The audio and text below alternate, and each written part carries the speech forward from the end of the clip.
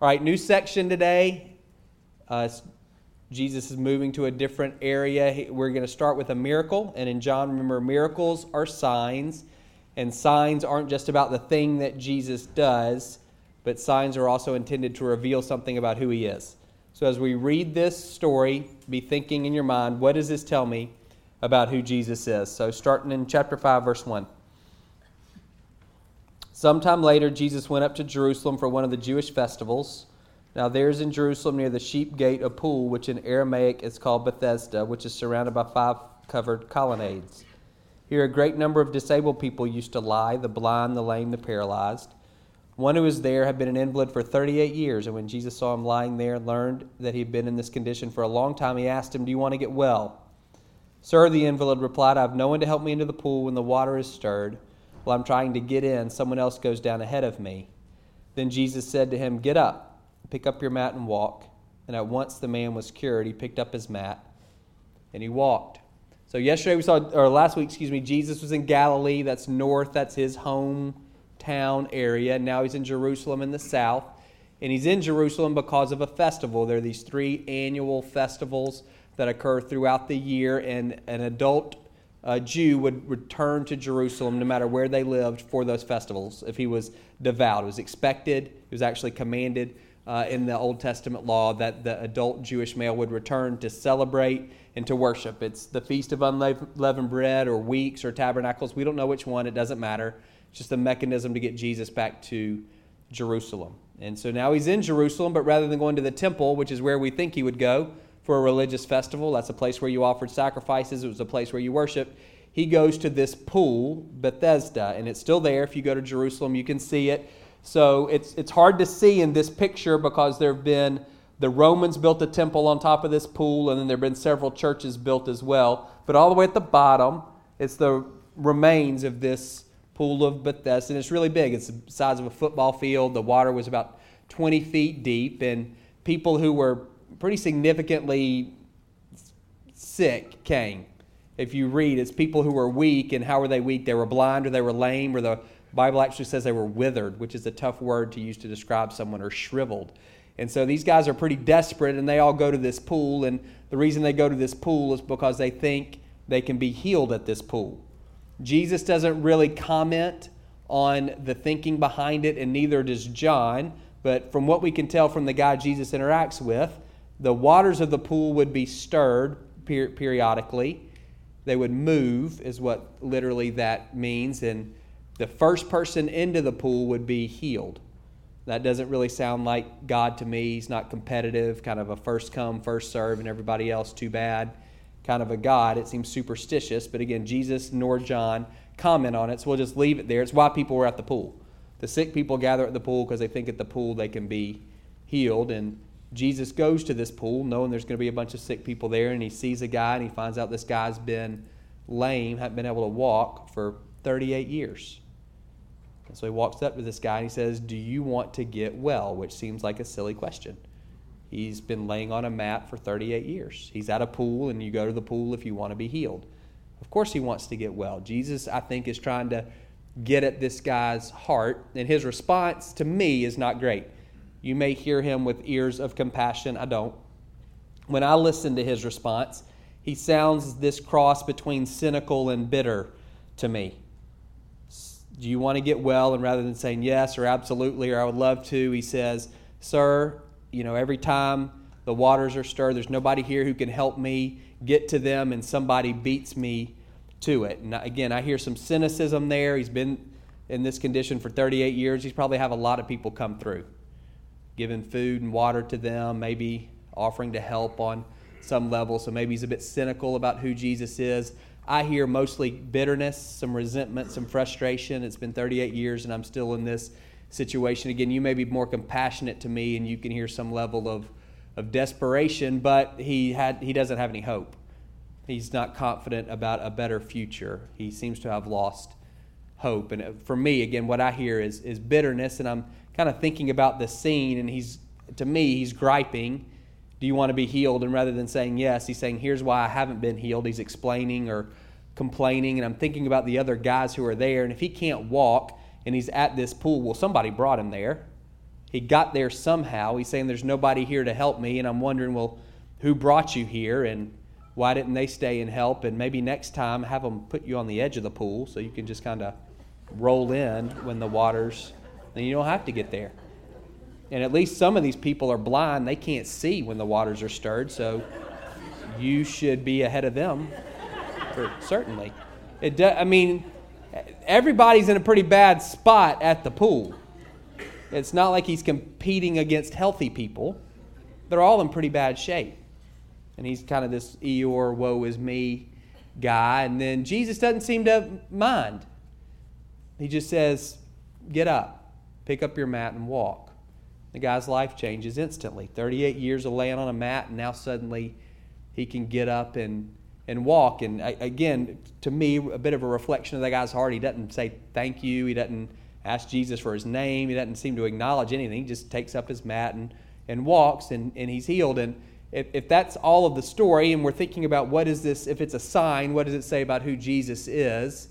Definitely you see some of his power there. He's healed a guy who hasn't been able to walk for 38 years. I see compassion. Jesus chooses to go to this pool, and he chooses to reach out to this guy. The guy doesn't call out to Jesus. He definitely doesn't walk up to Jesus. Jesus takes all the initiative. The previous two miracles we've seen in John, in both cases, someone has approached Jesus. His mom in one, and a royal official whose son is on the verge of death in a different one. And in both cases, when Jesus is approached, he seems hesitant, if not reluctant, to get involved. And that's not the case here. We see Jesus being proactive, taking initiative, compassion towards this guy who I see as pretty crusty. Then Jesus expresses or extends grace to him anyway. But that's not the rest of the story. So the day on which this took place was a Sabbath. So that's really important. That's a twist. The day on which this healing took place was a Sabbath. And so the Jewish leaders said to the man who'd been healed, it's a Sabbath.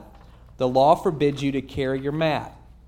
But he replied, the man who made me well said to me, pick up your mat and walk. So they asked him, well, who is this fellow who told you to pick it up and walk? The man who was healed had no idea who it was, for Jesus had slipped away into the crowd that was there. Later, Jesus found him at the temple and said to him, see, you're well again. Stop sinning or something worse may happen to you. That's an interesting thing to say, isn't it? See, you're well again. Stop sinning or something worse may happen to you. The man went away and told the Jewish leaders that it was Jesus who'd made him well. So Sabbath is a Saturday. Those are Saturdays. Holy day, day of rest, day not to work. Fourth commandment God gives to Moses on the mountain. Honor this day, keep it holy. Don't do any work, but God doesn't explain exactly what work means. They don't know. He just says don't work, but he doesn't say what all work entails. And so I think with the best of intentions, the religious leaders over time have created these 39 major categories. Here are the 39 major things you can't do, and underneath that are hundreds, literally, of bullet points. Here are the specific activities that you can't engage in if you want to not work. We've decided all of this stuff, everything under these 39 headings, this is all work, so you can't do any of it. And one of those big categories is carrying.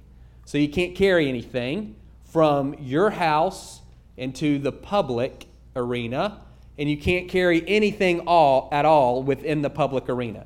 So this guy's in public.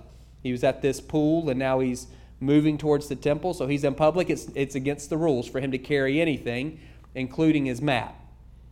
Now, that's not a law in the Old Testament. There's 613 laws in the Old Testament, and if you were to read all 613, you'd never read one that says don't carry your mat on the Sabbath.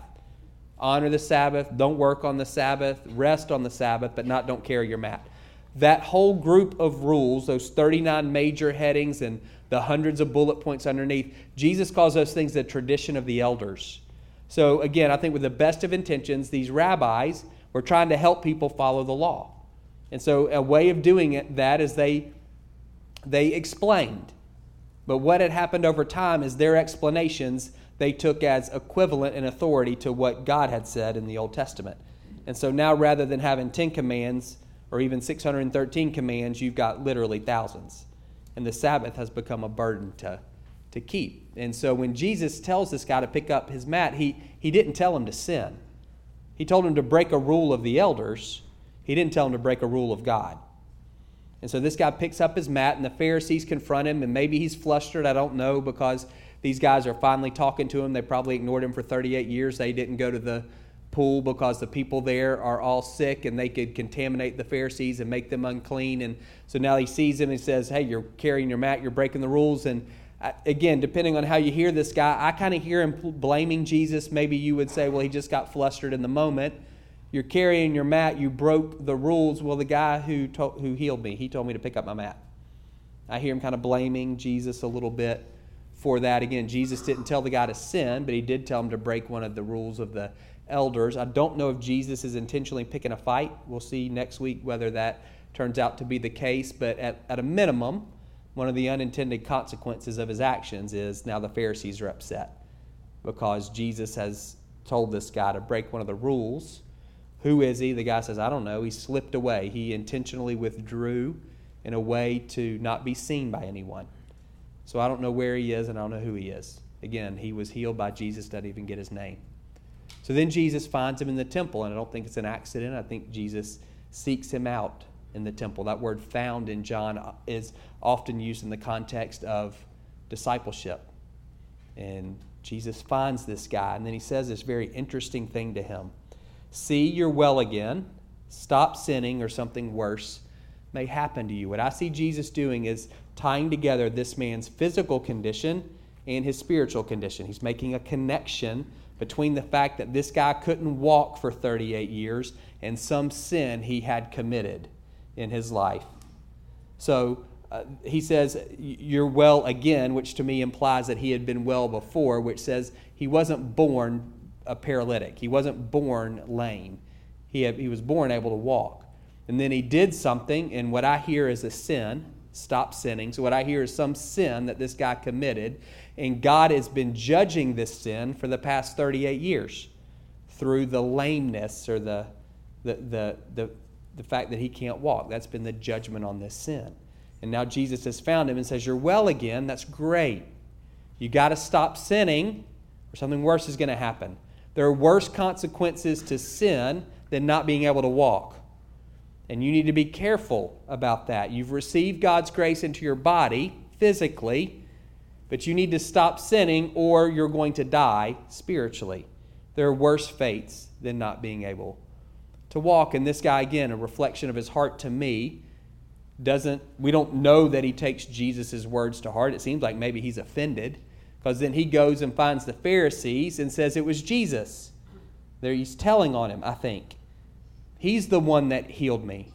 He knows the Pharisees aren't looking to give Jesus a gold star for healing him. They want to get up. They're upset with him because he told this guy to carry his mat. Rather than, at a minimum, even just letting it lie, he actually seeks out the Pharisees in order to tell on Jesus. And we'll see next week how that plays out in Jesus' life. Now I want you to hear this. I need your full attention or none of your attention, but nothing in between. Because if you only get part of this, it's going to mess you up. Jesus is making a connection between the physical condition of this man and some sin in his life. If you have a chronic physical condition, so I want you to think right now, do I have a chronic physical condition? Could it be that you have that condition because God is judging you for some sin in your life?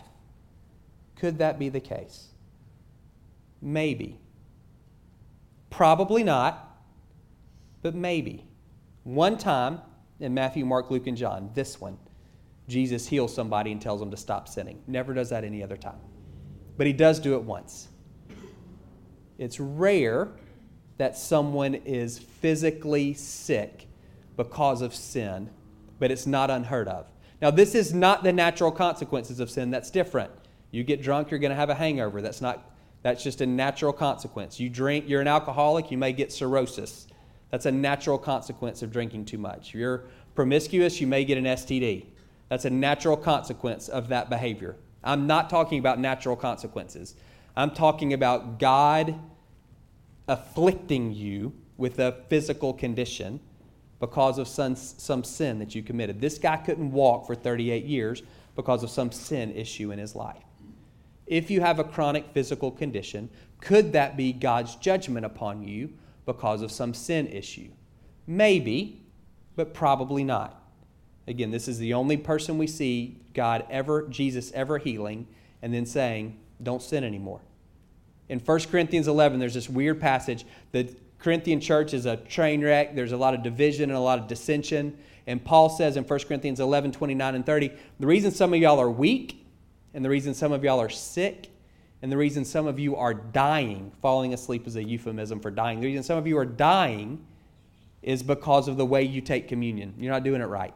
And it's not that they're not physically doing it right. It's that their attitude towards their brothers and sisters in Christ during communion, it's exacerbating these divisions and these dissensions.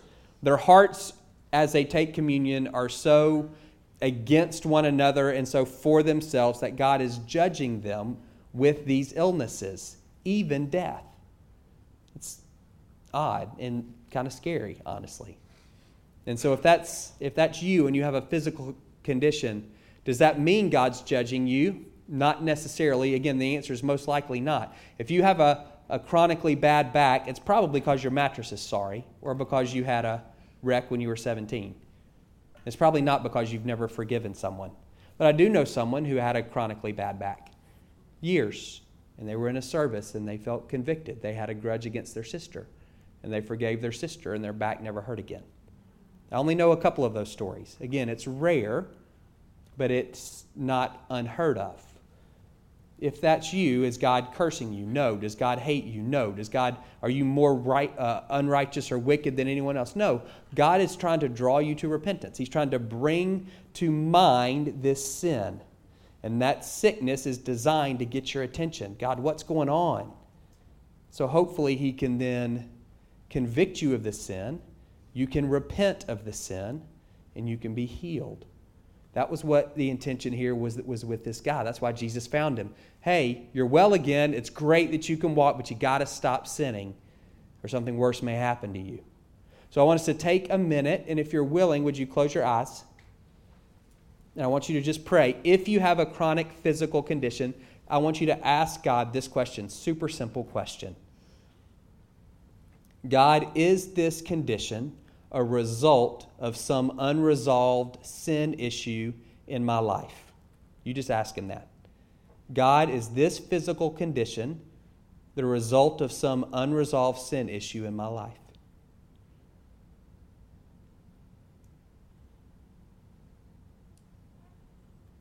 If you heard nothing, if it was just silent, nothing popped into your mind, then the answer is no, and you move on. It's your mattress. If God did bring something to mind, then you have an opportunity, and I hope you'll take it, to confess that sin to the Lord and to repent. That's what He wants. He doesn't want you to be miserable. He wants you to be whole. So God, I confess, whatever it was that came into your mind as a sin. And I repent. I want to move in a new direction. I don't want to engage in that behavior anymore. I want to forgive this person, whatever that is. And I pray that you would heal my body. Amen. So for most of you, and maybe for all of you who have chronic physical conditions, it's not tied to a sin issue. But sometimes it is. And if it is, medicine doesn't work, and doctors don't work, and treatment doesn't work. You can't solve a spiritual issue with physical means. So it's just important to know if that's actually what's going on. And again, it doesn't make you in any way kind of black sheep of the family of God. It's just one of the ways He's trying to get your attention so that you'll acknowledge this sin and repent. Got it? So nobody is walking out of here if somebody gets the flu and you're going to look at them and say, you're a sinner. That's not what we're doing. It's between that person and the Lord, and He's not coy. He wants you to know. So you just simply ask the question. And I would say anyone who has a chronic physical condition, I think a great question to ask is, God, what's going on? Is there anything here other than just biology? If it's anything other than, I want to know. I want to know. so that it can be dealt with. Not everything can be handled medically. And so if there are other routes, then it's great just to give God the opportunity to speak into that situation. He wants to tell you. He wants you to be whole. And so you just ask him, God, is there anything going on here beyond just a physical? Is this anything beyond just a physical condition, a physical illness, a result of the fact that we live in a fallen world and this one just got stuck to me? So this is what I've got. Just give him an opportunity to speak to you about that. And it may be that he has something to share, and your condition may not have, the roots may not be 100% physical. There may be some other ways of attacking that. I want to make sure that we have some time to pray, and I want to pray for everyone who has a chronic illness. And I want to encourage you to receive prayer today. If someone comes forward, I don't want you thinking, oh, they're the sinners. That's not it. Remember, that's all been dealt with out here. This is anyone who has a long-term physical condition. We want to pray for you. You may feel like this guy who's been sick for 38 years. You may be a bit cynical. No, I've gotten prayer before, it didn't work. I don't want to go up there again. I don't want to get my hopes up. You may be a bit bitter. God could heal me and he hadn't. It's like it's hard. Why won't he? And so you're kind of maybe crossing your arms a little bit and I'm not engaging. You may be someone who you just kind of lost hope. You don't have a confident expectation of a better future because God hasn't worked in those circumstances yet, so why should today be the day? And if that's you, I want to encourage you to take a risk this morning. Think about Jesus taking initiative. He went to Jerusalem and he didn't go to the temple. He went to this pool full of desperate people. And then he found this guy who was pretty crusty. And he extended grace and healing to him. He asks him, do you want to be well? If Jesus were to ask you that question this morning, do you want to be well? Do you want to be well? And if the answer is yes, would you give him an opportunity to heal your body today? If you're on the ministry teams, if you come forward, we'd love for you to do that. Bo's going to come back and he's going to lead us in a time of worship. And again, if you have a chronic physical, we'll pray with you about anything. But if you have a chronic physical illness, please allow us to pray with you. You'll be anointed with oil. They'll make a little cross on the back of your hand with oil. That's from James 5. It's not magic. It's just something that that we're instructed to do in the New Testament. And so we'll do that. And they're just people are going to pray simply. Nobody's going to blame you for anything. Certainly nobody's going to say, what sin did you commit to bring this upon yourself? No, that's not what we're doing. That's not what we're doing at all. We want to recognize that sin we live in a fallen world and sickness is a part of that, and that because of Jesus' death and resurrection, sin has been defeated and sickness has been defeated. And as much as it's possible this side of Jesus' return, we want our bodies to be well as a testimony to the fact that Jesus has been raised from the dead and his kingdom is coming. And so that's the offer on the table this morning. Good? You guys can stand. I'm going to say a prayer and y'all can respond. Father, we do thank you that you've not just defeated death and you've not just defeated Satan and you've not just defeated sin, you've also defeated sickness.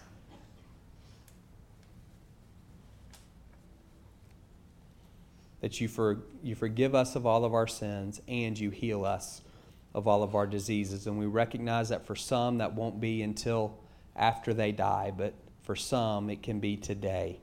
And so my prayer for those particularly who've been carrying the burdens physically and emotionally and spiritually of chronic physical illness, that today would be the day that you would look at them and say, do you want to be well? And as they say yes, that you would respond. That you would respond, not because we say the magic words, not because we have some special oil, just because you're a good father and we're your children. And so we're coming as your sons and your daughters, and we're just asking you to fix it. We're asking you to work in the lives, particularly in the bodies of the men and women in this room who are hurting and who are sick. Would you work miracles? A guy who hadn't walked for 38 years. there are people in here who have similar circumstances, and we pray for the same result. In Jesus' name, amen.